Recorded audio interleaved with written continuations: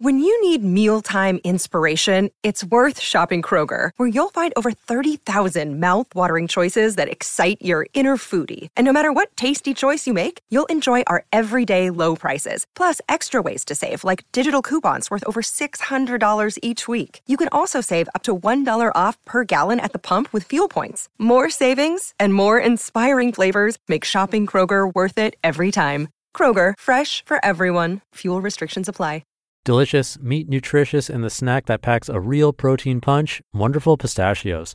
Each 1 ounce serving has 6 grams of protein, giving you over 10% of your daily value and making Wonderful Pistachios one of the highest protein nuts out there. But perhaps more than that, I love all of the flavors they have.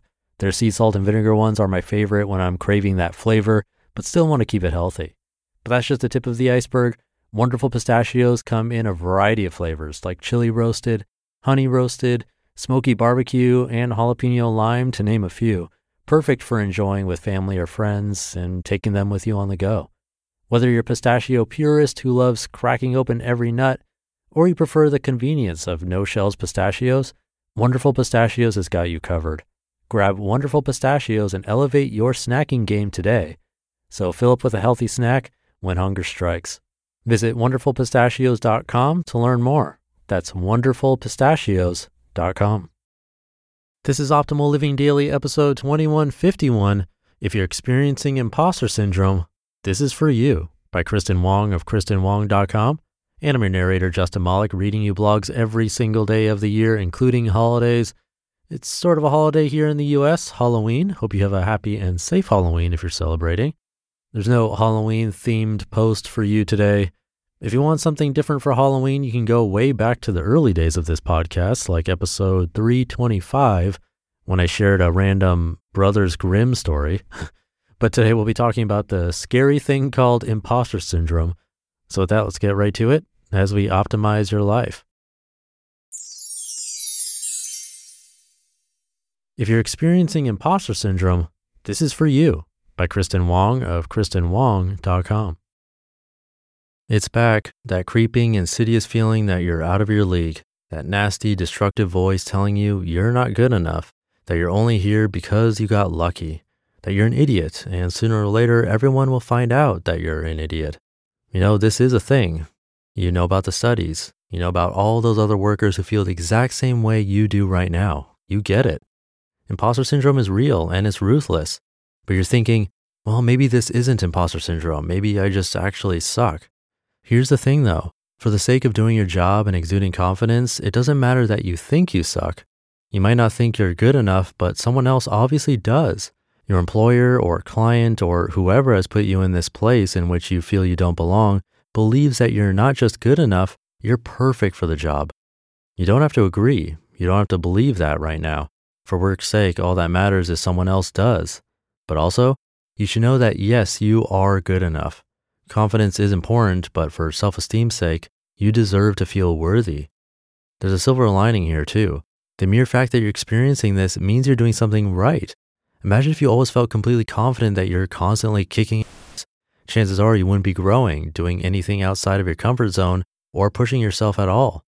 Do you want to feel like an ass kicker doing the same old stuff, or do you want to feel a little uncertain while you explore your potential? Hint, pick the second one.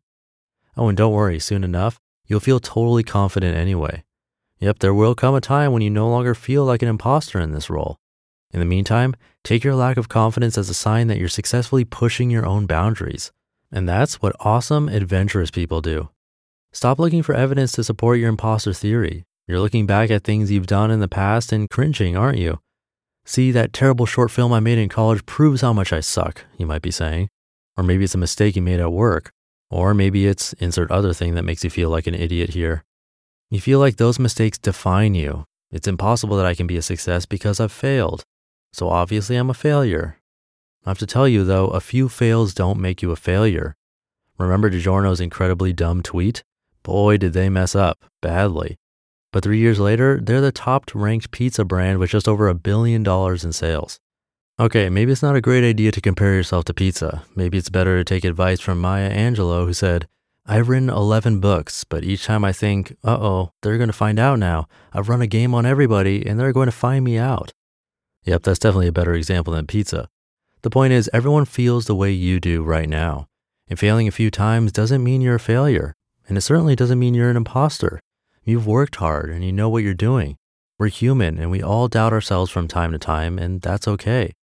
It's okay to feel out of your league sometimes. The important thing is not to allow that self-doubt to get in the way of exploring the massive depths of your potential. Finally, if all else fails and that little voice won't shut up and it starts to drown out your own beautiful voice, here's a comeback. Fine, maybe I am an imposter, but I'm going to try to kick ass anyway. Let action take over. Soon enough, you'll realize you're the real deal. You can handle this, and most importantly, you do belong. You just listened to the post titled, "If You're Experiencing Imposter Syndrome, This Is For You," by Kristin Wong of KristinWong.com. All right, that should do it for today. Have a great rest of your weekend if you're listening in real time. Have a safe and happy Halloween if you're celebrating. And I'll catch you tomorrow, where your optimal life awaits.